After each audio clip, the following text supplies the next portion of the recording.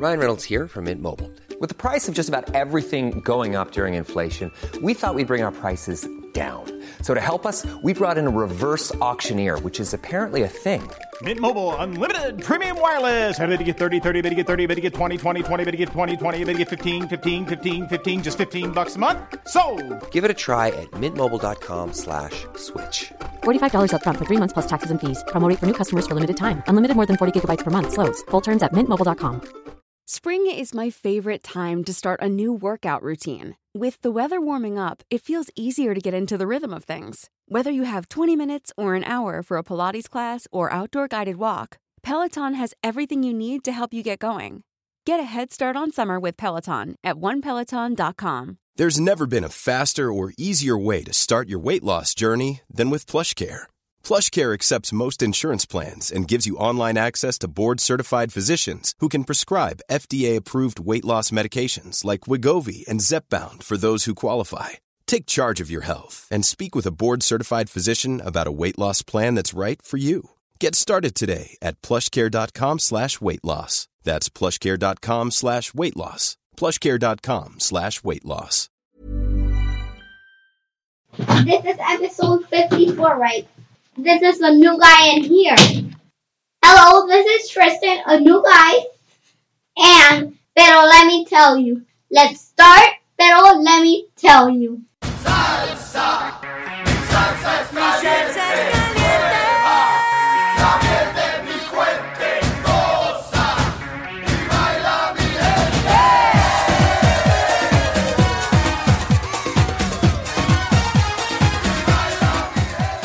I'm ready as I'll ever be. Aww. Mira, esto es... ¿Cómo se llama esto? It's a tambourine. I don't know how it's called in Spanish. A tambourine. Tambourine.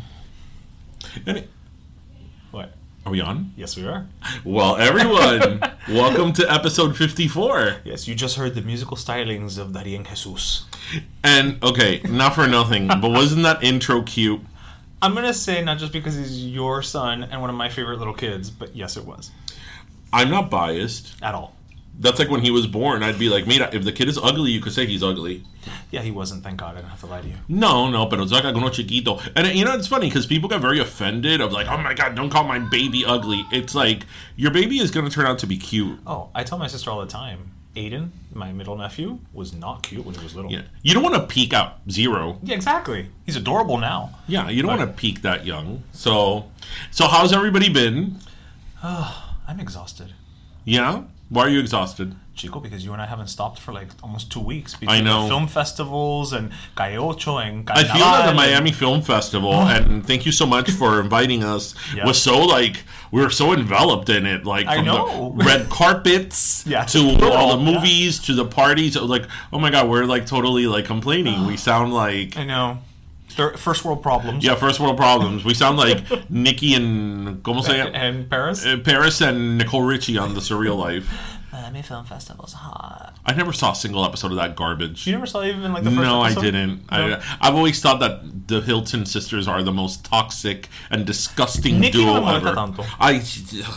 Comparatively speaking. But you know what, though? I always... Whenever I get mad or whenever I start to think crap about the Kardashians, as much as I... Right. You start thinking about Kylie? No, as much as I don't like the Kardashians, I always think, well, it could be worse. It could be the Hiltons. We could have gotten the Hiltons. We could have had the Hiltons. So, that's very true. Anyway, so before we talk about anything else, so this week was the end of The Bachelor. Sure. So what happened was... I've never seen The Bachelor. I don't care to see The Bachelor. Okay. I don't understand why people see The Bachelor. Right. I don't know anything about The Bachelor. But because I watched The View... Say The Bachelor once more. The Bachelor. Okay. But because I watched The View, I know that there was corporate synergy. That there was this whole thing about Colton, the Bachelor, who he jumped a fence and went after the girl he loved. And why was she on the other side of the fence? Because he had dumped her already. It happens. And the two girls he had left, you know, he had to pick one of them, right? And he didn't pick any of them, so he picked her. Even though he let her go? Yes, even though he had let her go. And I'm like, I don't understand that sounds like the most how anybody can watch this show and believe it's real. Now, if you want to watch it for shits and giggles, kind of like how I watched I Love New York some years back on VH1, right. You know, if you want to watch it for shits and giggles, go knock yourself out. But I don't understand, especially all the women that watch this show thinking that it's true love. And then I know that the twist in this season was that he was a virgin. He was a virgin, and then they're always given the fantasy suites. Oh, okay. Yeah, towards like the end when I guess he has a certain amount left. Right, once he's spent 2.5 weeks with everyone who's in love with him. Right, they give them the fantasy suite so they could spend a night, and Is that like the Miami Princess? Yes, like the Miami Princess Hotel. They have like a champagne jacuzzi and all got that. It. So mirrors on the ceiling. Exactamente. Right. So I think he didn't use the fantasy suites because he's a virgin. So I don't understand. But obviously, do you think he played some tiddlywinks?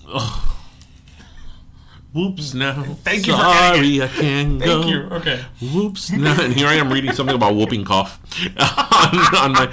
I just, you know what? If somebody out there, one of our listeners, understands The Bachelor or The Bachelorette, or if one of the bachelors or bachelorettes is listening and wants to explain, and you find the appeal of the show, let us know. Write us, because I certainly, I have an open mind, and as I've said before, there are a lot of things that I don't subscribe to that I'm not a fan of, but I could be like, okay, I kind of see the appeal, though it's not my shtick. Right. And God knows we have our own guilty pleasures. And the fact that I find that show is overtly racist. Is it? Okay, let's talk about the diversity of The Bachelor. It's just sluts, right? No, but even in The Bachelor and The Bachelorette, they had one black bachelorette, and they advertised that like it was a Super Bowl commercial, and it's like you would think that after having 5,000 seasons of The Bachelor and The Bachelorette, there would be some more more diverse. No, they've had one black bachelorette, and they had one Hispanic bachelor who was blonde with blue eyes. Oh, that Juan Pablo, right? Yeah. So I mean, where's the diversity in this show? I mean, you want to talk about a show? True. I mean, come on. But I don't know. I you know what? To quote our cousins, our good old friends, Mamas and Merlot, I'm going to call that white nonsense. But again, if somebody's out there and wants to prove me wrong or wants to enlighten us on The Bachelor, go right ahead. All right. We're working to coordinate, listeners, another episode with the Mamas. But this time I refuse to not have all three of them. I know, right? We have to have all three Mamas this time. So we're going to need more wine. Anyway, not a problem. Speaking of white nonsense, so one of the biggest controversies, this was a good week for Jessie Smollett, but a bad week for Aunt Becky. Well, she still has the good hair. She'll always have the good hair. Right, Becky with the good hair. But yeah, Jessie Smollett is probably like, yeah, bitches. Thank God. Something else. So, as you guys have probably know, and this is going to be, I guess, our marquee, I like that, our marquee topic of conversation. There was the largest college shakedown of, in terms of fraud admissions, right, in the history of the United States. It happened this year, which the FBI is calling the Varsity Blues. I love it. I mean, I love whoever came up with that. They should have totally had made the announcement while holding a pig. You know that James Van Der Beek tweeted about that. I don't want your life. So pretty much what happened was they caught there was this whole sting operation. How did this even get on somebody's radar? Okay, well, I'm gonna explain that. Okay. So, I believe like a year and a half or 2 years ago, there was the athletic director, I forget of what school, that she... Carlos Albizu. I forget what school it was, that she got caught accepting bribes. So then she started working for the FBI as an informant. Okay, got it. And then that went up, that information went up to the guy who currently set up the current scheme that brought everybody down now. His name is Rick Singer. So Rick Singer has been an informant for the FBI since, I believe, November, December of 2018. So he's been already doing it for a few months. So to kind of encapsulate the issue here. So people were paying large amounts of money to have their children be admitted into some of the most elite schools in the country. And among those people is our dear Lori Loughlin, who I love from Full House, Aunt Becky, and Felicity Huffman. Two of the most innocuous human beings ever. Like, what controversy would they ever have? Right? There were also, I believe, 30 to 35 additional parents who were charged. People, isn't it? Yeah, 30 to 35 additional parents who were charged. Obviously, they're the two biggest names, as well as a slew of admissions personnel, coaches, because this isn't just proctors for SAT exams. A whole slew of other people. So basically what they were doing was, through this man, Rick Snyder, they were... I thought you were going to say Rick Case. Rick Case Honda. Yeah. They were paying this man whatever amount of money to get their kids in schools. And some of the ways that they would do it is, for example, in the case of Lori Loughlin or Becky, her daughter didn't have the grades to get, I believe it was to USC. Yeah, USC. Mm-hmm. And they got her in through the athletics program for crew, for rowing. Yeah. And the girl had never rowed. So from what I understand, they like superimposed her on a like actual like stock crew picture. Basically, it's like when TV Guide put Oprah's head on Anne Margaret's body. To get her in, and she got in through the athletics department. So obviously, like the head of athletics or the coach was paid off handsomely to get her in.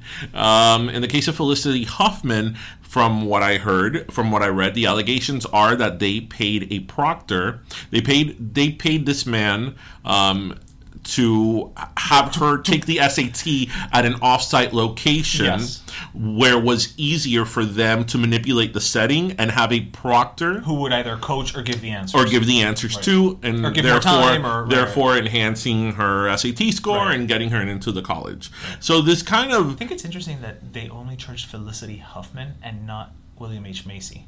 I know, right? I was thinking that as well. But in the case of Lori Loughlin, it's her and her husband. And her husband, right? And William H. Macy is in a lot of the evidence. Yeah, that's why it's weird. So it's interesting. They probably don't have any, because I know with Lori Loughlin, they have didn't she like? They recorded her. Well, they tapped her. An email. Yeah, and they tapped her. So maybe they have evidence, but not enough to charge him. But anyway, so this. Did you hear how much? I hate to keep interrupting you, but did you hear how much they set her bail at?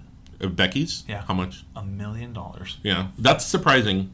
That's a lot of money. Yeah, that's for surprising. Somebody who starred in a sitcom on TGIF. No, but that's surprising because she's she's not a flight risk. No, yeah, but she's filming in Vancouver. Yeah, but the problem is that they're going to make an example out of this. Yeah. So anyway, back to what I was saying.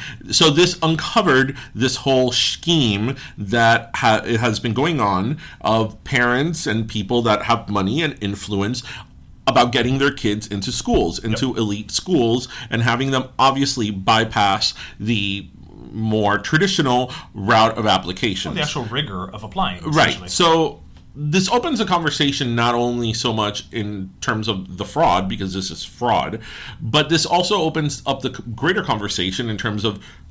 So this obviously opens up the conversation in terms of money and privilege and white nonsense. Because, I mean, let's be honest. I hate the phrase white privilege, but this is the epitome of white privilege. So, you know, it's harder and harder and harder to get into college these days. Schools have become extremely selective. And just I feel that the entire college system is rigged. And it's... All of it, you think? All of it, because it's a circle. It's a cycle. You know, obviously you have safeguards like affirmative action and diversity numbers that colleges have in order to quote unquote make sure they're diverse. But think about the totality of a college admissions, right? If you're gonna take the SAT, you're gonna get the best SAT prep you have. If you're struggling with your grades, you're going to get a tutor. Right.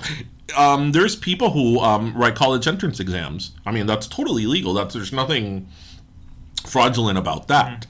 From that to people who are legacy, to people that donate money to have buildings and hallways. What is the common denominator of all that? It's money. Okay. I was going to say, like, you know, very expensive little sandwiches at parties. But no, because I mean, seriously, if you come to think about it, if you are a working class family, even like if ours. your kid is brilliant, you're probably. I didn't take an SAT prep course. The SAT prep course that I took was at school. It was at school. Actually, you know what it was? I went to the public library and I checked out an SAT prep book. Because I didn't even do that. My parents couldn't buy an SAT pay, you know, And they're expensive. They're as hell. super expensive. Just the book to take it by yourself. They're generally over $1,000. My parents didn't have the money to do that. So if you're working class, you know, and let's say you have a kid that has potential, you probably don't have the money to pay an SAT prep course. And, you know, and that's something that even if you're smart, you will benefit from. Right. Right. You probably don't have the money to, you know, get tutors if you're falling behind on certain subjects. You probably don't have the money. You certainly don't have the money to have somebody do college essays for you. Right. You know, and so on.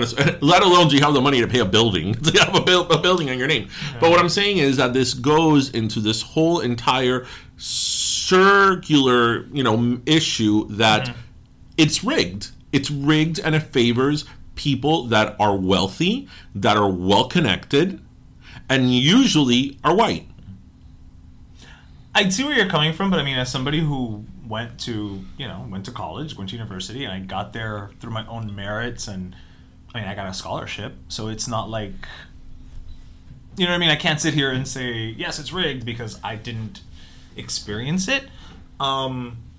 But I don't know. I just think I think it might also just be one of those things where obviously everything you're saying is true, but I think there's also just things that get blown up in the media and garner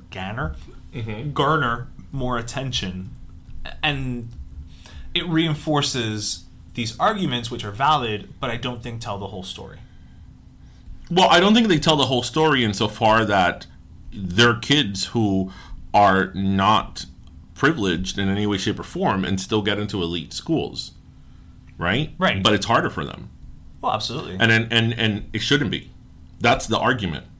Well, I mean, I don't so disagree. So the argument is that the system is unfairly balanced. It's not balanced. Well, but who said life is fair? Well, okay, right. But we're talking about education here. We're talking about education but it's here. a higher education that nobody guarantees, because really they only guarantee you up until right. high school. Nobody guarantees, but you don't. Higher education on the forefront should not be something that is available to people that are elite. Because again, legacy, right? Whose legacy at Harvard? Right? If your parents went to Harvard, your parents probably did well, right, or they were connected. And if they went to Harvard, they probably are doing well now, and hence can't afford, you know, to get you a tutor. Another thing. These elite schools, or not only elite schools, just any good school. It's hard to get into a state school. Any good school. Let's talk about extracurricular activities. And it's not anymore like, oh, I played baseball for 10 years. It's like, okay, where did you intern at in high school? In high school, yeah. You know, have you been a fellow? Have you been in lacrosse, in crew? I mean, who in Miami, in any working class high school in the suburbs, does any of those sports? Like, that's why you go to Miami-Dade. Well, but I'm teasing. Right, but that's and another thing. I wanna bring. Also, this... you were saying the name of that school wrong, by the way. What? It's Harvard. Okay, and you know what? They didn't even accept Jessie Spano. They didn't accept Jessie Spano, and I mean, you know, clearly she's smart. So that's it. We're gonna end there. We're gonna end the topic right here. They accepted Zach because he's Aryan looking. You know what? You said it, Emmy. But actually, let me throw this little tidbit at you. I love tidbits. So one of the things that I've read in the last couple of days since this blew up is the increasing, just unsustainable competition that colleges have had. It's crazy. It's crazy to get into college now. Hell, it's crazy to get into preschools nowadays. Yes, but let's talk about our two schools. I went to Florida International University. You went to the University of Miami. Okay? I think you and I were not too different in terms of our grade point averages. We were both in the AP honors program. We did very well in school. Yeah. I forget my exact GPA, but for argument's sake, I think you and I were well within the top 7% of the school. Okay, I'll take it. So, well within. I think I want to say that my unweighted GPA was like a 3.5, which is like an A. So yours was probably somewhere there, because you and I always did the same, except that one time that I got an A. I'm still not over it. I got an A in the test for Beowulf after not reading the book, and you did not get an A. I got a B, and I read like half the book. I'm still not over it. Gonna turn 40 this year. That was when we were 18. Still not over it. Yeah. So anyway, but aside from that, so nowadays, and you got into UM and you got a scholarship. I got into FIU and got a scholarship as well. Nowadays, FIU, as of 2018, FIU admits only 41.9% of its applicants. Their current average unweighted GPA for FIU is a 3.7. So we would have gotten in. An A. The average SAT score for FIU is...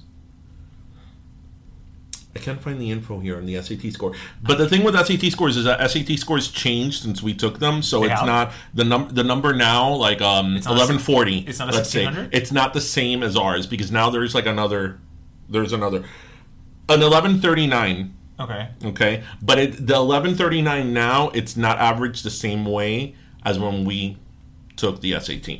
That's at FIU. So I'll take your word for it. At the University of Miami, I don't remember what my SAT score was. As of 2018, it was 32.1. Wow. Okay. The average GPA was a 3.8. Okay. And the average SAT was a 1240. Neither of us would get into our respective colleges right now. Nope. And that was 20 years ago. Or we would be in a waiting list or something or whatever. Yeah. And we were at the top of our class. Wow. We were at the top of our class with a bunch of extracurricular activities because I was president of a club. So were you. I was a Silver Knight nominee. I was editor-in-chief of the yearbook. I did community service. I had like 500 hours of community service. Yeah. I set up the community. We were well-rounded as high school. I mean, we had a good resume when we graduated high school. We just didn't go through. We would not get into our respective colleges right now. How about them apples? Wow. Is that fair? Because it's not like, University of Miami or FIU or Harvard. True. They're good schools. But, right. But we're not talking Duke. FIU is a state school. UM is private, but UM is a great school, so FIU is a good school too. It's not Harvard. We wouldn't be able to get in. So what the hell is it for Harvard? Shit. So that is the argument. If a state school is so hard to get into, and then, like, for example, FIU brags. I mean, these are bragging rights. You could go to their website and find it. How they reject so many numbers of valedictorians. Oh, really? Yeah. Because schools want to be more selective. Because when they're selective, their prestige goes up. True. So when their prestige goes up, they could charge more. Okay. It's a circle. It's a cycle. It's a cycle. It's a cycle. Yeah. So then, if you're, Carlitos over here, who you do well, you're not necessarily the... Well, but hell, even the valedictorians are getting rejected. Right. So if you're Carlito over here, maybe you have like a high B average. Right. You don't have to have a solid A average. Maybe you have a high B or maybe a low A. You do well and all that stuff. You can't even get into FIU. Now, is that straight from high school into FIU? Or yes. Is that... So the numbers might be a little different for those who go to community college first. Yeah, but okay, no. I'm just asking. But for a community college, the sake of the community college is going to take everybody. I didn't count community college because a community college is going to.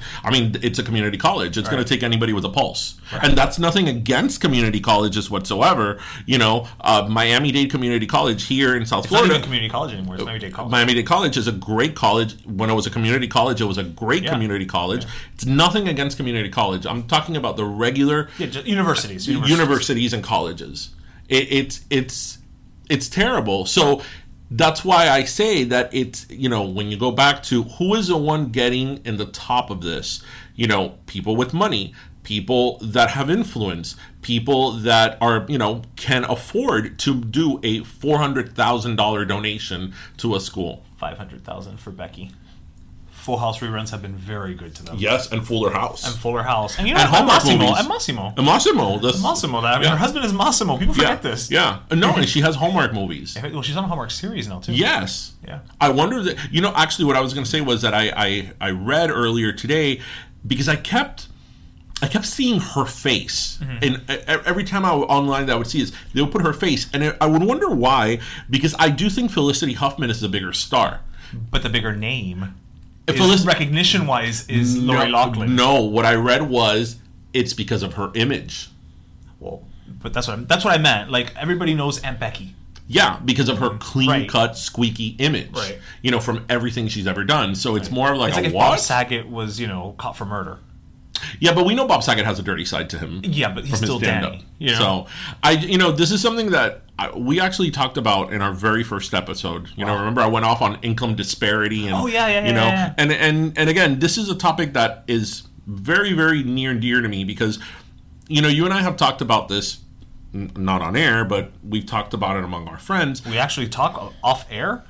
We do. I remember when I was in high school, my parents could not afford a tutor. My parents, I was in charge of everything in terms of my school. When I needed to do a science project, I would tell my mom, hey, I need to go to the library, the public library, and I need, and I would look up science experiments. When I needed to buy my triboard, Mom, you need to take me to Cinque. We didn't have the internet back then, kids, so we had to go to the library. And buy me the triboard. My mom wouldn't ask any questions.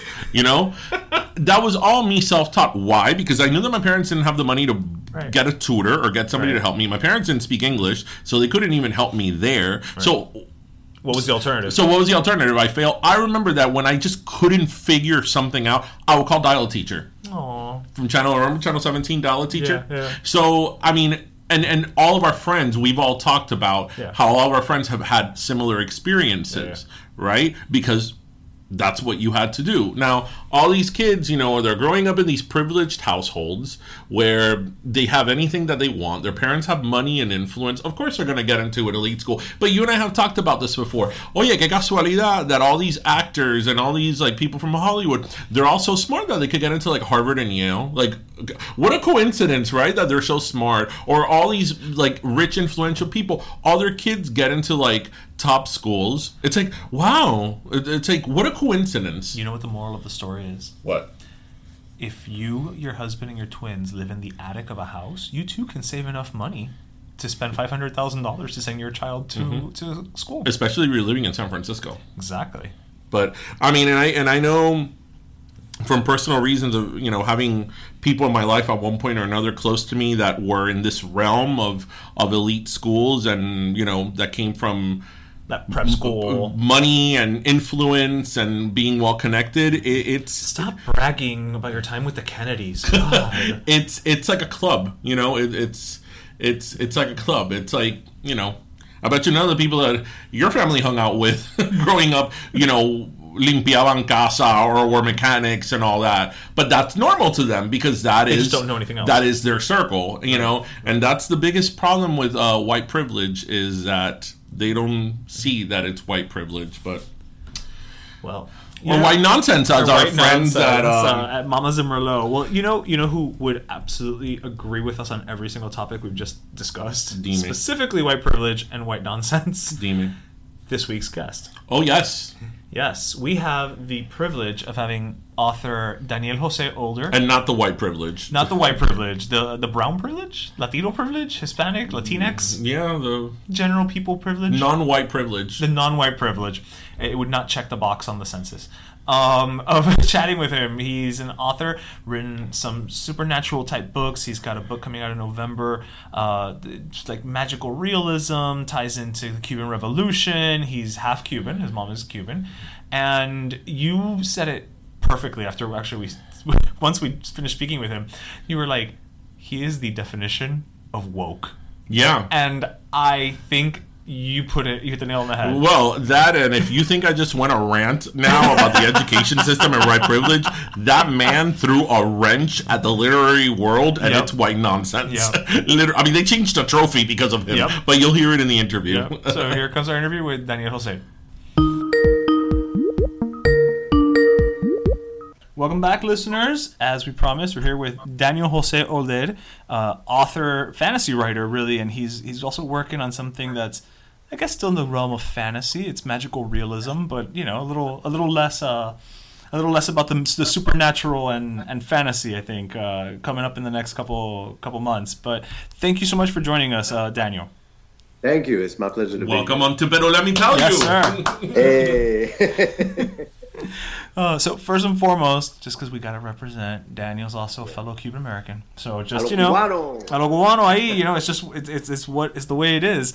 So, Daniel, I mean, your debut album, your debut novel came out in 2015, which was, if I remember correctly, Half Resurrection Blues, which is part of the Bone Street Rumba novel series. Yep. And I gotta say, I didn't read the book. I listened to it on Audible, so I feel like I've already been talking to you for a bit. Oh, that is my voice. Yep. Oh no! The minute that we hit you up on Skype, I was like, that voice sounds very, very, very familiar, very familiar. But what I think many people might not know is that you were, up until 2014, you were an EMT. How do you make that transition? A paramedic, actually. A paramedic. Sorry, apologies. Yeah, how do you make that transition from paramedic to... Nobody even knows the difference, so it's okay. It's terrible. But sorry. Go ahead with your question. No. How did you make that transition? Is it something that you had always wanted to be a writer, and you said, you know what, to hell with it, hasta aquí llegué, and I'm making that transition, or was it more gradual?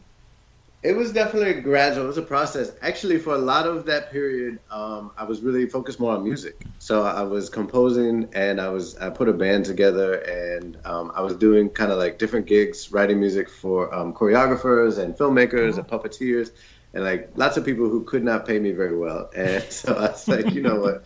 Because I had to, pay the musicians to perform on the track and everything else. And I was like, this is literally never going to get me off the ambulance, which was a job I loved. But I also knew like it wasn't what I wanted to do for my whole life. Because even though I didn't know exactly what the medium was going to be, I always knew I wanted to tell stories. I didn't know if it was going to be music, film, or what. I suspected writing, but I wasn't sure. And then it was really kind of out of that process that I was like, it was blogging kind of. And because I would get home from a ridiculous night on the ambulance, and I would just blog about it. And it would take me like 20 minutes, I'd just like write up some stuff. And then people were like, this is great, man. And I was like, this is so easy.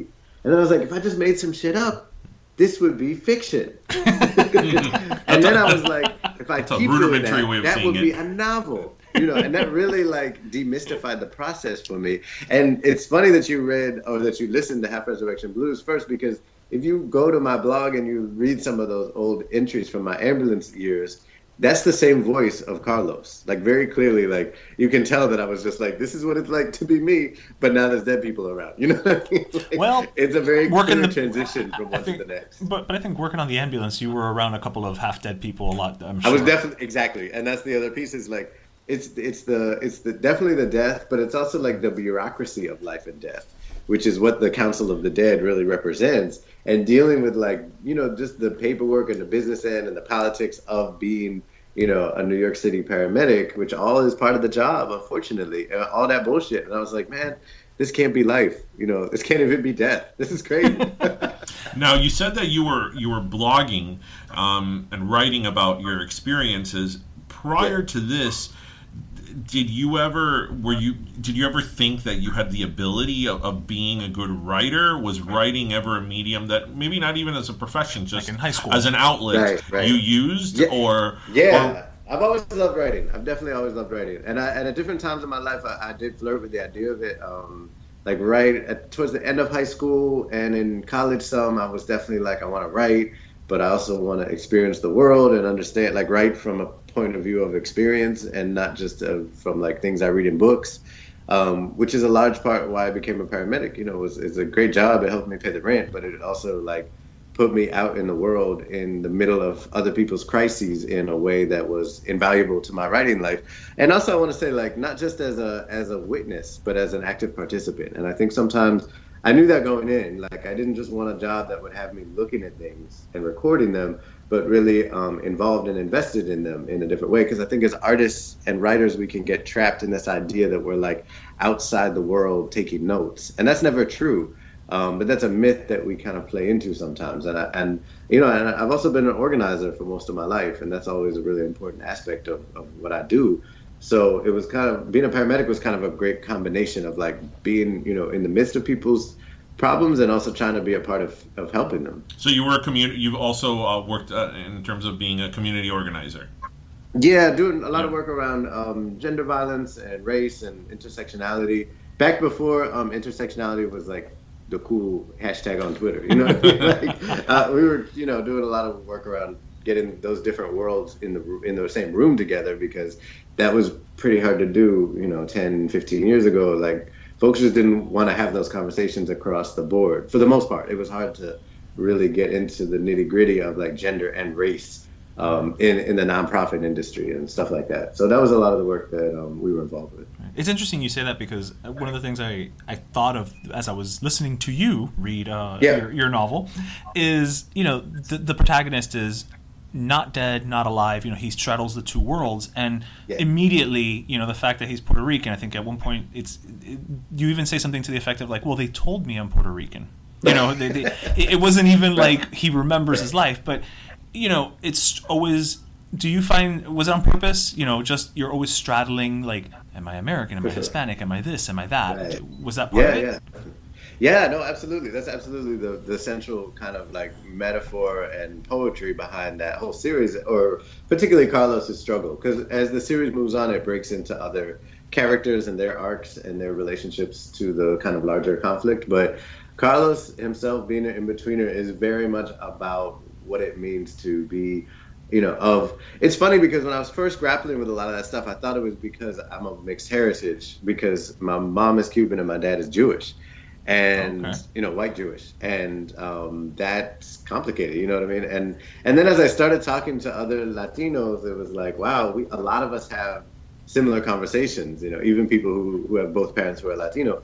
There's a lot of kind of in-between space that folks inhabit. Yeah, we talk about that all the time. I think particularly like brown folks, like in this country, And I think that's an important conversation to have, and it was one that I wanted to have on a fictional plane.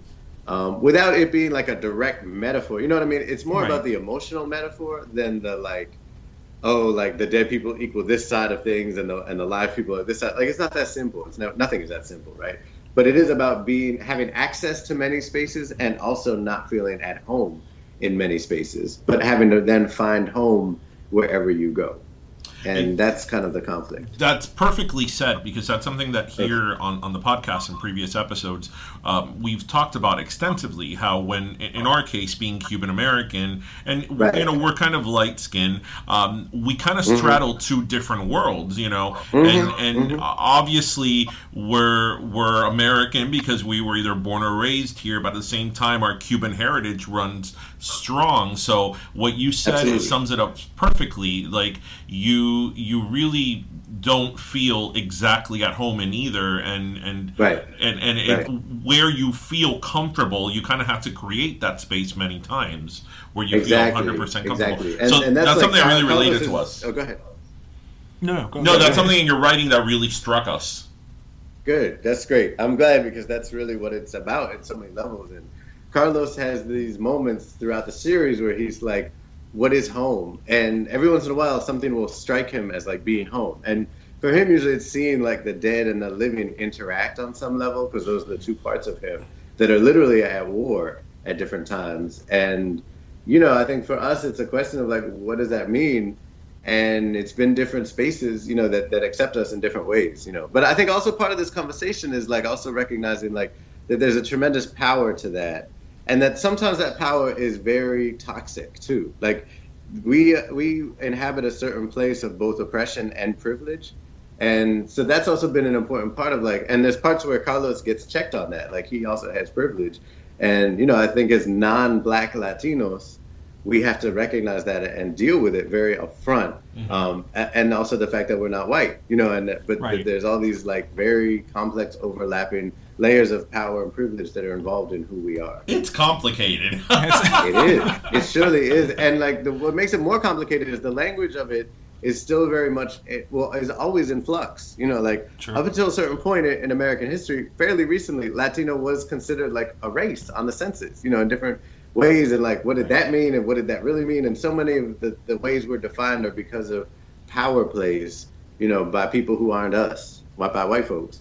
And you know, different just logistical maneuvering, you know, and strategizing that has nothing to do with culture or humanity or identity. But we end up having to take on those fights and figure out what that means for us and who we are. And that's another form of oppression right there. So you've shifted the conversation to an area I was actually very excited to talk about, because in doing research for this interview, and knowing, you know, getting to know a little bit about you, the person, and obviously the writer, but the person and what you've done since you've arrived in this, you know, world in terms of writing, I feel that you've kind of thrown a wrench at the system, because you've called out, you know, things that, you know, many either other people didn't call out or just told them for what they were. And one of the things that I found really interesting was how you said that, I think it was in an interview that you gave a couple of years ago, how you stated that a lot of times, or all the time, nonfiction is extremely political. That how even like whether it's Harry Potter or the Hunger Games. Okay. He's literally just looking at me and snapping his fingers. I don't know what they could be extremely political. So talk to us a little bit about how, you know, a work of fiction that maybe picking it up, somebody doesn't necessarily think it's a piece of work that it includes politics, but how is that political? Right. Well, for me, like the realm of politics is most easily seen when we start to think about context and world building. You know, if we're going to go deep with it, like that's where it comes out clearest, right? So context means like what gets left in and what gets left out, right? Like whose stories we decide to tell, whose visions and histories matter, and whose don't, you know. So what fantasy fiction has been telling us for basically since its inception in like its Western literature format, you know, has been that our lives as people of color don't matter and don't merit any kind of real attention beyond being sidekicks who are about to die for the benefit of the white hero or bad guys. And that's the message that's been very clearly given, you know, and that's a political message. I think we are a little bit sort of subdued to the notion of like when it's the dominant hierarchical kind of like message that it's not even a message at all. That's how deeply invested in it we become, you know, without even thinking about it. It's like subconscious, right? So like, yeah, take Lord of the Rings, like has an extremely white power narrative behind it. And I don't think that means it's a terrible book or that no one should read it. I think it means we should read it with a critical eye and understand it for what it is, which is the message that like Western civilization is the greatest civilization ever, and no other civilization is worth, you know, it's like chancletas, right? So, you know, hey, chancletas have a purpose. Even stories that are sort of like trying to be subversive to that, if they don't address it, they're playing into it still. So, you know, I love Harry Potter. Harry Potter changed the world, and Harry Potter addresses a lot of interesting questions of inequality and resistance within its narrative, and I love it for that. And Harry Potter is still a white dude saving the world and marginalized brown people on the edges of the story. And I don't think retroactive diversity counts, you know? So I think it's worth like having that conversation and having it both like in the streets, in the essays and that space, and then in the fictional space and that's where Shadowshaper came from. Like that's the first book I really wrote, is Shadowshaper. And I wrote it because I loved Harry Potter, but I had turned away from fantasy for like almost a decade because as a kid, like I couldn't find myself in it. And then I came back to it and I was like, hey, Harry Potter, this is amazing. And I was like, it's still the same white dude saving the world. What's going on, people? And then it was the Hunger Games and it was a white woman saving the world. Although in the book, she's not really white, but whatever. You know, it's like, it's very repetitive. And so as much as I love those series, and I do love them, I really wanted to explore, like, what if, you know, not just the characters were brown and black folks, but the magic, the rhythms, the world building. Right. Like, what if it felt holistic to us in a harmonious and in its entirety, and not just in like a pastiche, like throw a brown face on a white story kind of way. Right. Yeah. But that's a big part of something that I think you've done quite well with Half Resurrection, which is the world building. There were moments there where, again, the benefit of having a Hispanic read it, the pronunciations are great, so thank you for that. But there's certain little things and little phrases and touches where it's clear to me that it's, to your point, it's not just I took a protagonist whose name was John and I named him Carlos instead, and called it a day. Like, no, there's culture behind everything there. And further than that, your female protagonist is no damsel in distress. So, I mean, that in and of itself, to your point about, this person's just here to service a story. Like, she's not. I mean, she is in the way that all characters are, but,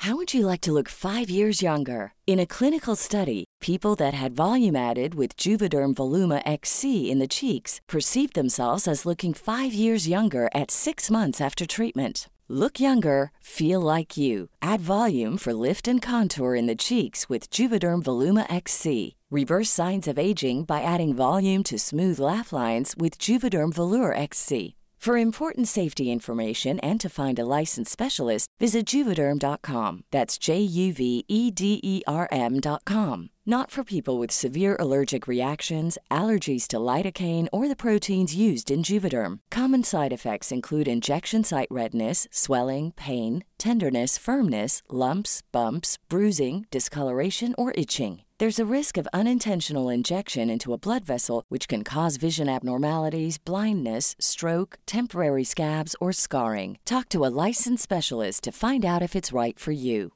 Hiring for your small business? If you're not looking for professionals on LinkedIn, you're looking in the wrong place. That's like looking for your car keys in a fish tank. LinkedIn helps you hire professionals you can't find anywhere else, even those who aren't actively searching for a new job but might be open to the perfect role. In a given month, over 70% of LinkedIn users don't even visit other leading job sites. So start looking in the right place. With LinkedIn, you can hire professionals like a professional. Post your free job on linkedin.com/people today.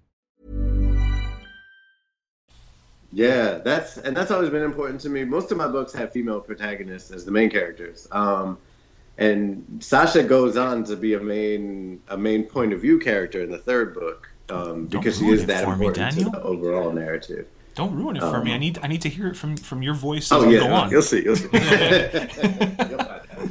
But on that point, you also currently have a YA series, the Dactyl Hill Squad, and that is unabashedly, it's right there on the cover. One of the covers I noticed, aside from the gigantic dinosaur, was it was a brown girl. Just there on the cover, unapologetically. And can you tell us a little bit more about the Dactyl Hill Squad? Because I feel like I've kind of aged out of that one, so I didn't pick into it. She is actually, she's Cuban too, as a matter of fact. A Cuban and a dinosaur. What's not to love? Exactly. I mean, we've all, I think, spent most of our lives wishing that we had books about Cuban girls riding on dinosaurs. So, you've clearly read my wish list. So actually, that's really interesting because it came from a moment when I was researching New York history for a rock opera project back when I was doing more music, and I got a grant from the Brooklyn Historical Society to go into their archives and just have fun and create a project based on something. So I was living in Crown Heights at the time, which used to be called Crow Hill, and that's what some of the elders in the neighborhood still call it, and I thought that was pretty amazing. So I looked up a little bit more history of that. It turns out that Crow Hill was one of the original communities, like one of the first autonomous black communities in the country. And a lot of people of color fled there during a lot of the racial tension that was happening in Manhattan. And I thought that was really fascinating because there's so many parallels to today. Like Brooklyn at different times has been a safe space for people of color fleeing from different kinds of violence. And then gentrification happens and pushes folks out, and then there's a cycle again. So that was amazing. And while I was researching that, it led me to look at the Colored Orphan Asylum, which was an institution in Manhattan that was burnt down during the Civil War draft riots in 1863. And I was reading this book called In the Shadow of Slavery by Leslie Harris, which was about that period of time. And there was one paragraph in there that was about a family of, I think, 6 Cuban girls who were dropped off in this orphanage mysteriously and then whisked away again a couple months later.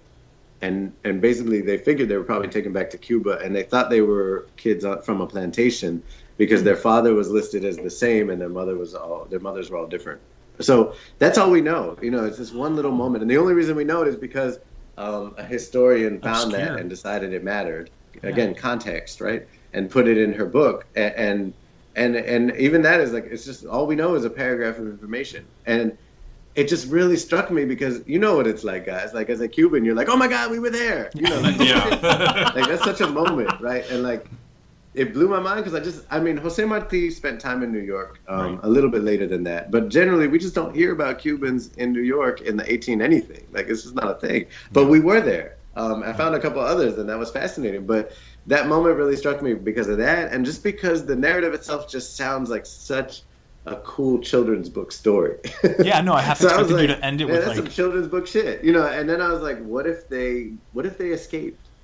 And instead of getting taken back to Cuba, what if they just got out into the streets of New York? And what if they knew how to ride on pterodactyls? And that's like the question that's behind every great book, I think, Also, pterodactyls would probably make the ultimate arroz con pollo. Now, one can argue that you've become a bit of an activist, if you will. I guess what I'm curious about is, because this is something that always intrigues me of people that, have such a clear and outspoken voice when they're given a platform. Is this something that happened organically in terms of you started writing the books, obviously because of who you are and your experiences, organically, these were the type of books that you were going to write? Or as you did become a writer and you did now have this platform, you felt the need to speak up about certain things and the way that you saw them? Sure. No, that's a really good question. And for me, this has always been built into who I am as a writer. There was never a question about that. I would say, I was an activist before I was a writer, but I was a writer before I was an activist, because they're both true. There was periods in my life when I figured I would just be a writer, and then I became an activist, and then I became a writer again, and so it's an ongoing cycle. And then I found myself as an activist in the writer community, which I guess is the best of both worlds, right? But I knew that I needed to tell these stories, because that was the root of me going into this work, was like I was working with kids in Bushwick, with a group of mostly Dominican and Puerto Rican kids in Bushwick, and they had Octavia Butler to read. They were reading Parable of the Sower. Mm-hmm. And that's a really important author to me, because when I was in 7th grade, my teacher, Mrs. Middleton, gave me an Octavia Butler book sort of out of the blue. And I had never heard of her, and she's really one of the greatest fantasy science fiction writers of all time. And I always think, I was in 7th grade, I had no idea what I wanted to do in my life. I don't know how Mrs. Middleton knew that one day I would grow up and need this book to look back at and be like, wow, people of color do belong in fantasy. Because that's really what happened. I read the book when I was a kid and I was like, wow, this is so weird. And then I kind of forgot about it. And then 15 years later, I was working with these kids in Bushwick and they had that book and I was like, oh my God, this is it, right? Because that was at that same moment when I had come back to Harry Potter and was kind of love it, but also this and thing. And then I was like, wow, and I read all of Octavia Butler, and she has such a complex approach to thinking about power and thinking about race and gender, and not in an obvious or dichotomous way, but just in a very, very mushy and real and human way that fits into fiction beautifully. And it was just this big, it was go, you can write this, this is permission to write that complex story that you wanted to tell. And so that's why in Shadow Shaper, the kids all go to Octavia Butler High School, which is a place I made up, but maybe will one day exist, So to me, it's always been built in. And that was kind of always the core of the stories I wanted to tell. I knew I wanted to tell our stories and deal with things like white supremacy and internalize the shit that we do to each other. That's ongoing themes throughout my work is power and privilege and also the humanity of that and what it does to us. And so it's always been there. Well, now that you mentioned Octavia Butler and how I had mentioned earlier that you threw a wrench at the system, something that really kind of shocked me, but in a way I was like, you go, was, how you kind of single-handedly called out the World Fantasy Award over their statue. H.P. Lovecraft? Right, on how you took that head on to bring awareness as to the history and trajectory. Because they changed it. And they changed it. So, I mean, I imagine, correct me if I'm wrong, that you probably received a lot of blowback and opposition for that. I mean, how was that whole experience? It was amazing. I will say it wasn't, it was, the act itself, that single act, was a part of a much larger movement that had been going on for a while about taking it down. There had been other attempts, and I think those were part of the momentum that led to this one being the one that kind of really took it out. And one thing that's interesting, that to directly respond to the question, is that there's a writer, Nnedi Okorafor, who had won the award a couple years prior to when the petition went up. And she had put up a blog post about really just saying, like, she felt a way about having this racist as an award and having his head in her house. And not even saying, like, y'all need to take it down or nothing, just like, this is weird, you know, acknowledging the tension of that. And that was something that I mentioned in the, you know, in the petition, and she ended up getting a lot of hell for it. And I think that really speaks to just what it means to be a black woman online, you know, in this day and age, and have an opinion, because she caught a lot more of the death and rape threats than I did. And that's really, really messed up, you know, because at that point she was done talking about Lovecraft. Like, she didn't have anything. She was like, I said what I had to say. That's it, you know. And for me, like, it's so weird because people did come at me quite a bit, and occasionally still do.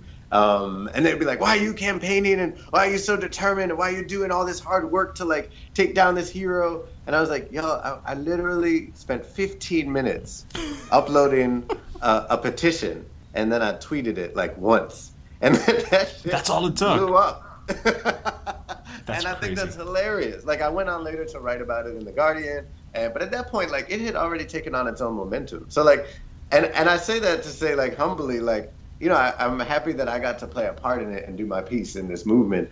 And I think it's hilarious that people think that I walk around, like, hating Lovecraft all day and, like, writing people wrote you know, repeatedly wrote blog posts about me and who was I, and let me Google him, and nobody's ever heard of him, and he has no career, and all this other ridiculous stuff. Like, noted scholars, you know. So I thought it was hilarious and ridiculous. And I'm also very pleased that now it's a beautiful tree instead of a racist head. Yeah, actually, you know what? Let me. That's a T-shirt waiting to happen. I would like to pick your brain on this, because nowadays, whether it's a racist head or, well, you know, work that was done by somebody who was, you know, racist or made racist comments, or even something like now that's going on with, like, I mean, I know this is a little bit out of the realm of writing, of R. Kelly, you know, and his abuse allegations, and Michael Jackson and all that. What is your take on the art and, you know, the artist? That's a tough question, man. You know, I've been thinking so much about it. It's a great question, and I don't know if I have a direct answer, because I just, like, go in circles in my head. But I will say that, like, almost, I think, more important than that answer, whatever I do or don't feel about it, is, like, understanding the history of, like, you know what I keep going back to in my head is that quote by Chinua Achebe, which I can't remember exactly. I gotta Google it. All Things Fall Apart, great book. What's that? All Things Fall Apart, great book, yeah. Yeah, no, but he has a quote about lions telling the history of lambs or something, you know, and like what happens when the lion, or maybe it's the hunter telling the history of the lion. It's a beautiful quote, and I'm going to bungle it if I try to do too much more. But it's basically like the idea of the victor telling the story and getting to tell the story, and then destroying the story by telling it to make themselves look good. And that's what I keep thinking about in this era of, like, understanding just how deeply entwined entertainment and literature is with people who are abusive in one way or another. I think, like, that's what's fascinating and tragic about this, is understanding that truth, which actually we've always known, because none of this is new information. It's just being repeated at a much louder volume and decibel now. Right. And so we're understanding it differently because it's coming at us in a much more frequently and with much more urgency to it. But none of it's new. You know, we've always understood these things to be true, that, like, Hollywood is a very sexist and scary place full of, like, sexual assault. Like, that's not a new thing. And we've just kind of accepted it because we didn't think it could change. Right. And then as men, I think because we benefited from it on some level, you know, on some really creepy level. And so, you know, like, this is a time for unraveling all the stories that we kind of allowed ourselves to believe were true, even though we knew they weren't. Like, that there's equality in storytelling. There isn't, you know, like people who aren't men have been routinely kept out of the process by people who are men. And that's the story that I think we need to really look at hard and, you know, on the one hand, look back and see, like, how has that affected, like, literature as a whole, cinema as a whole? You know, how would it have been different if that hadn't been the case, if it hadn't been about, it's hard to let go of our heroes. And I struggle with that still, you know, a lot with different things. Yeah. But I also think, like, if that's the price we have to pay to create a world where women feel safe, then that's the price we have to pay to create a world where women feel safe. Yeah, you know that when you're saying, as you were saying this, this past weekend, Ish and I went to, here in Miami, the Miami Film Festival, and we saw a movie called This Changes Everything, which is a documentary regarding women in Hollywood, particularly women in the role of directors. And it goes with what you're saying. We knew this. It's not like we didn't know about whether it's the Hollywood casting couch or how Hollywood has degraded women and just general discrimination. But to see it in these women talking about it and saying their own, you know, what they went through, their own experience, puts a face to it that obviously gives it a different perspective because you're seeing it directly from the person. And it was, I mean, I remember when we saw this, again, not that we were shocked, like, oh my gosh, Hollywood is sexist, like, but it's oh my gosh, this is absolutely horrible. So, I mean, it's the times we live in, because I also think there's a difference between what we engage in privately and what we publicly lift up. You know, I may listen to what I listen to when I'm in my room quietly listening to my room. You know, if it's someone who is a rapist, I'm not going to pay money for it. Right. But I'm not going to champion that work in the public space. I'm not going to use my platform to give that work any kind of play. And that's that. You know, I don't think, like with Lovecraft, for example, which is a sort of easier thing to grapple with, I think, because he's dead, first of all.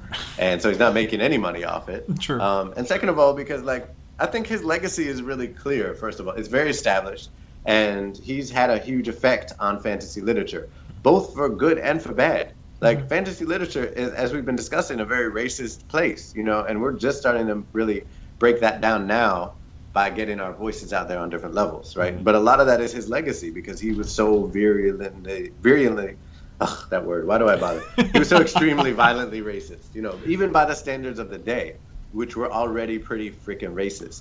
So there's that, you know, but then also I think it's never been like, nobody should ever read Lovecraft. Like, I've never said that. That's what they accuse me of saying.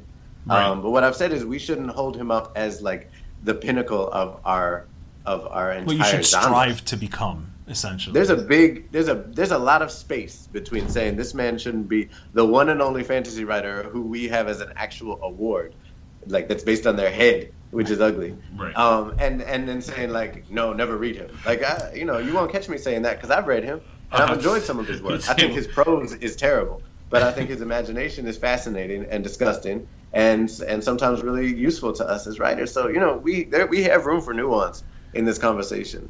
Now, this begs the question, you know, in terms of where we are today, you know, whereas you could say there's been some progress made with writers as yourself, even like a movie like Black Panther, for example, that was such a hit, but obviously whether it's our current administration and now kind of this resurgence, at least publicly, of racism, because, you know, there's something, again, that we've talked about a lot on the podcast.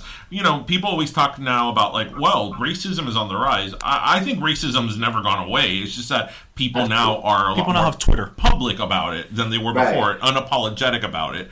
Where do you kind of see where we are now in terms of the progress made with, you know, what you stand for, you know, being inclusive and diversity? Where do you kind of see we are today? I think you just summarized it really well. I agree with what you said. You know, we are in the middle of an explosion of the things that have been underlying, you know, the threads of our country, the fabric of, since it's been a republic. And since people have invaded this territory and taken over the land, like, that's always been a part of it. That's the foundation of this country. And it has been disguised in different ways throughout the history, too. But we've been lying about our past right up until Trump was elected. You know, like, even Obama was saying things like, we're a nation of immigrants, based on freedom. And like none of that has ever been true. It's been much more complicated and bloody than that. And I think our failure to really deal with that bloody history is exactly why we are where we are at right now. So that, and I also think like the upsurge of movements like Black Lives Matter and different groups, the movement for Black Lives and just different groups that are fighting for freedom in different ways, in very outrageous and audacious ways. And I mean that in the best way. That was part of the change that we're living through now in terms of like literature too. Like when we were first starting this struggle a couple years back, when I was working on Shadow Shaper and getting that out and different, elements and conversations that were happening online, back when organizations like We Need Diverse Books were just popping up as a hashtag, the thing that publishing industry people would tell us, and I'm sure this was the same in Hollywood and video games and everywhere else where there's an upsurge now, they were saying, these books don't sell, they'll never sell, that's why we don't do them, it's about the dollar, we're not racist, it's just that you people don't read, right, the numbers don't lie. Right, like you really say that in the same sentence, like you're proving how wrong you are in the same sentence. Okay, cool. But anyway, they were wrong. Like that's the bottom line. Like look at Black Panther, look at Children of Blood and Bone, The Hate U Give, Hamilton, Luke Cage, like all of which broke all the expectations of them and exploded and sold millions of tickets and copies and everything else. That's a story that matters. And the fact that we were right all along matters. And the fact that there was racism behind the naysayers matters. And those people are still kind of making decisions and in charge of stuff in the industry, and they're actually reaping the benefits of us being right.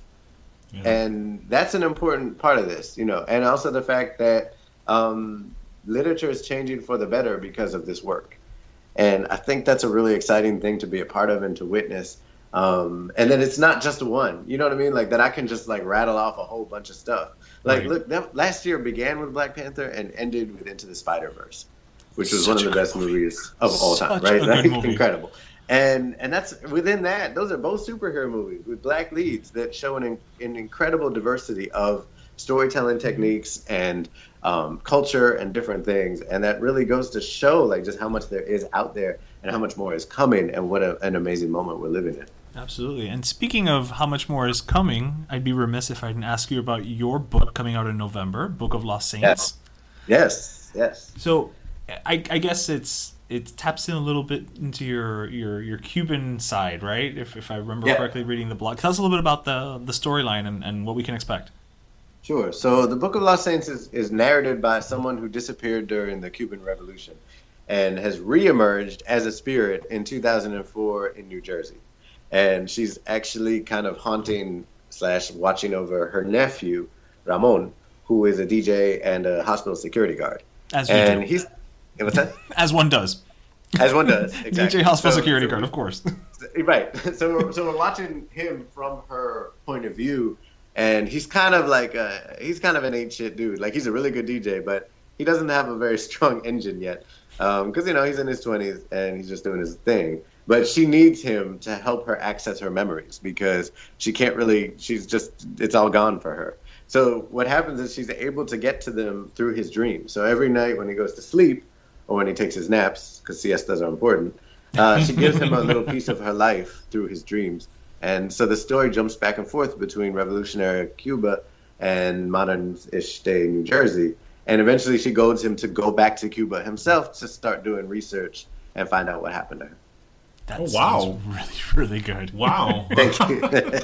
I'm excited about it. Is it November yet? Because I really want to read the book. Thank you, guys. I appreciate that. It's definitely a book of my heart, and it's just very close to home in a lot of ways, and it's just something I care about deeply, and so I'm really excited to see it in the world. It's also very different from anything I've ever published before. Yeah, I mean, some of the early buzz I've has been talking about how it's that Hispanic or Latinx, magical realism, and I'm not gonna lie, I saw Isabella Allande's name in the same sentence as yours, so nice. That's good company to be in, sir. Yeah, for sure, that's a beautiful thing. Yeah, I think that's a good way to describe it. I'm always a little wary of the way that title gets, that sort of genre topic gets used for us, but it is a magical realist book. You know what I mean? Yeah, exactly. It's at least we own something positive, I guess. No, we definitely do, and it's real. Like that is from us, and we did that, and I think we should own it not own it in the sense of exclusively, but take ownership of the fact that, you know, we had a major part in making that tradition in the world, literary tradition, and that's really cool. So, you know, I'm proud to be in that tradition. I was raised in that tradition. My mom is a big literature nerd and a politics nerd. And so, you know, I read Borges and Gabriel Garcia Marquez and everybody as I was coming up, you know, so that was always a big influence.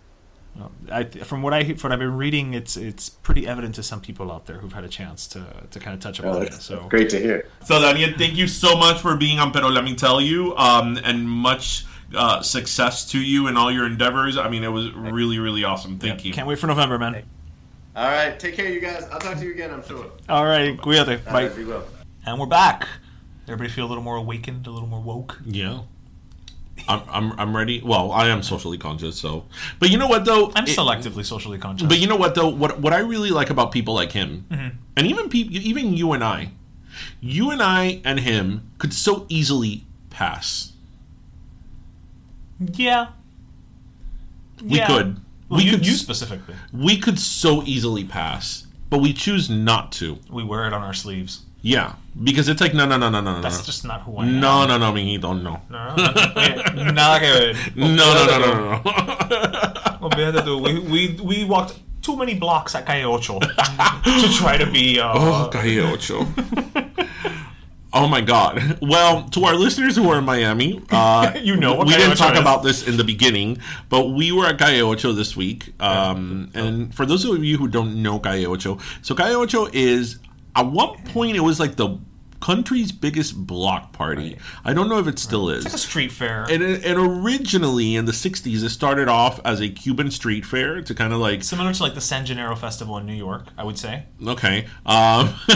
Where like Cubans that were exiled would get together to kind of like celebrate their culture. Mm-hmm. In years, it diversified to like other Hispanics. Mm-hmm. So now it's kind of like a Latin festival. But...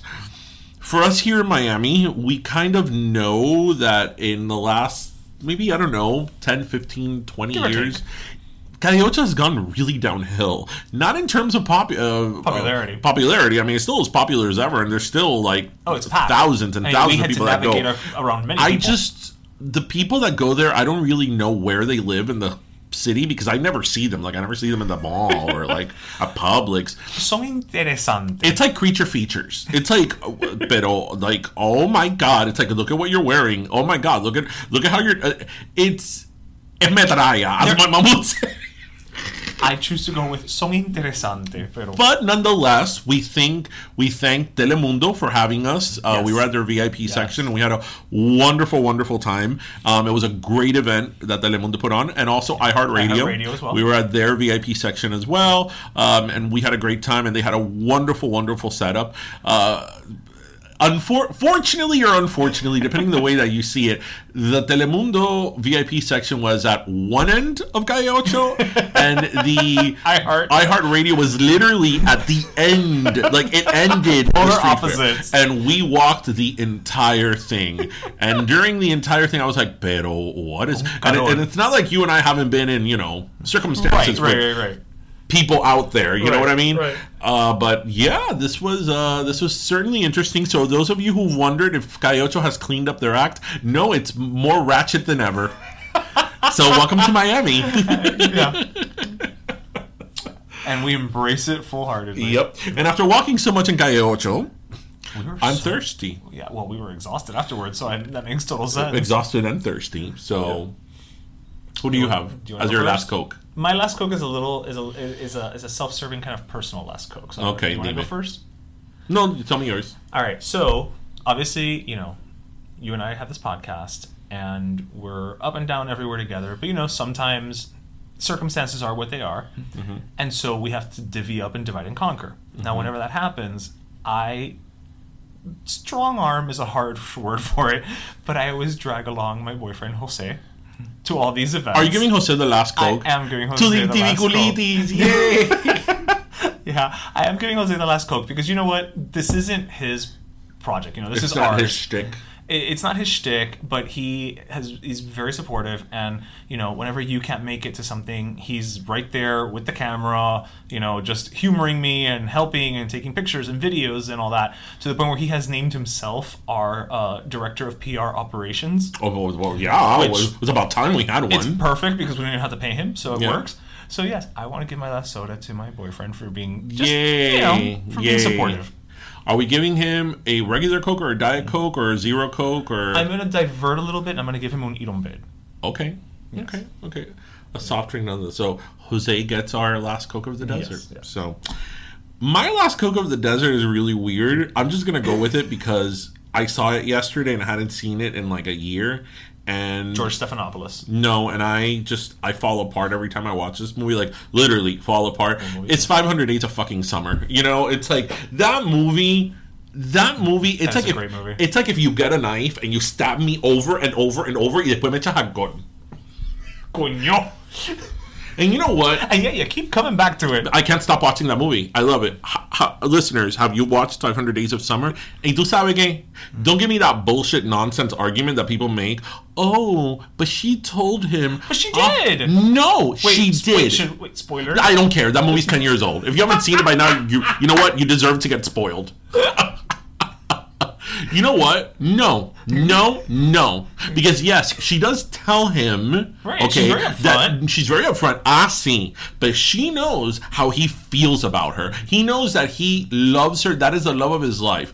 Oh, but when they go to Millie's wedding, she gets all up and personal with him. She falls asleep in his arms. She puts her head on his shoulder, and they have a beautiful date at Millie's wedding. And there he is in the train with that look that he's like, oh, my girl, I got my love back, I got my girl back. And not only to then, next week invite him to a party where it's reality versus expectation, and Darian loses his shit. And it's like, that's the director's cut. I watched that part of reality versus expectations, and I'm like, I'm turning into a woman.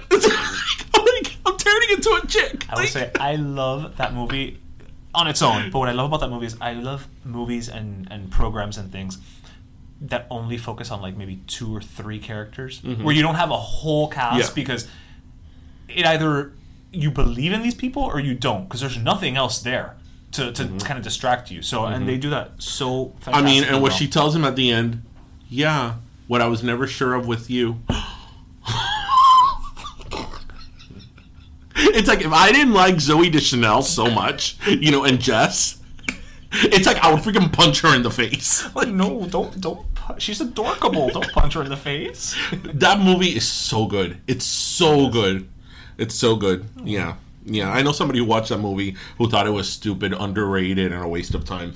But anyway, I hope everybody... Enough talk about Wilford Brimley. I hope everybody enjoyed episode 54 with our special new announcer. Yes, our new announcer. We pay him in cookies. In mini Chips Ahoy. As always, we hope you listened, laughed, and learned. And remember to grab your pastelito, your croqueta, and your jupiña. Yep. And don't forget to listen to our friends, because we have not been mentioning the Geek Pro Network in the last couple episodes. We've been I was telling you need to put a little post-it note. I know the way that they do for us. That they have the courtesy of doing for us. Yeah. So, Geek Pro Network, you gotta listen to our Primas and Mamas and Merlot. Also, Mount Geekmore, Woobro, Shiver, Mr. Multiverse. I know they have a couple of newer guys on there who I don't recall off the top of my head because I don't have the paper, like you said. But please give our podcast network. And I have to tell you that in the Geek Pro Network that we're part of, there really is something for everyone. Yeah, seriously. If you don't find what you're looking for, you're like Bono. Yeah. Damn it, Bono. He still hasn't found what he's looking for. Yeah, but that's part of the process of you too. Anyway, everybody, have a great week. See you guys next week. Bye.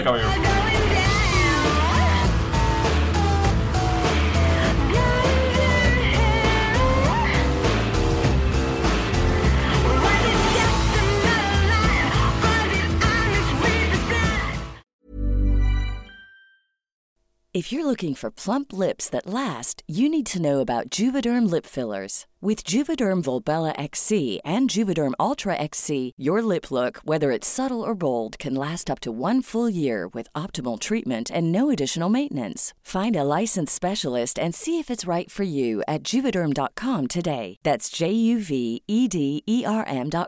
Add fullness to lips in adults over 21 with Juvederm Volbella XC or Juvederm Ultra XC. Do not use if you have severe allergies or a history of severe allergic reactions, or if you're allergic to lidocaine or the proteins used in Juvederm. Tell your doctor if you have a history of scarring or taking medicines that decrease the body's immune response or that can prolong bleeding. Common side effects include injection site redness, swelling, pain, tenderness, firmness, lumps, bumps, bruising, discoloration, or itching. As with all fillers, there's a rare risk of unintentional injection into a blood vessel, which can cause vision abnormalities, blindness, stroke, temporary scabs, or scarring. For full, important safety information, visit Juvederm.com. Planning for your next trip? Elevate your travel style with Quince. Quince has all the jet-setting essentials you'll want for your next getaway, like European linen, premium luggage options, buttery soft Italian leather bags, and so much more. And is all priced at 50 to 80% less than similar brands. Plus, Quince only works with factories that use safe and ethical manufacturing practices.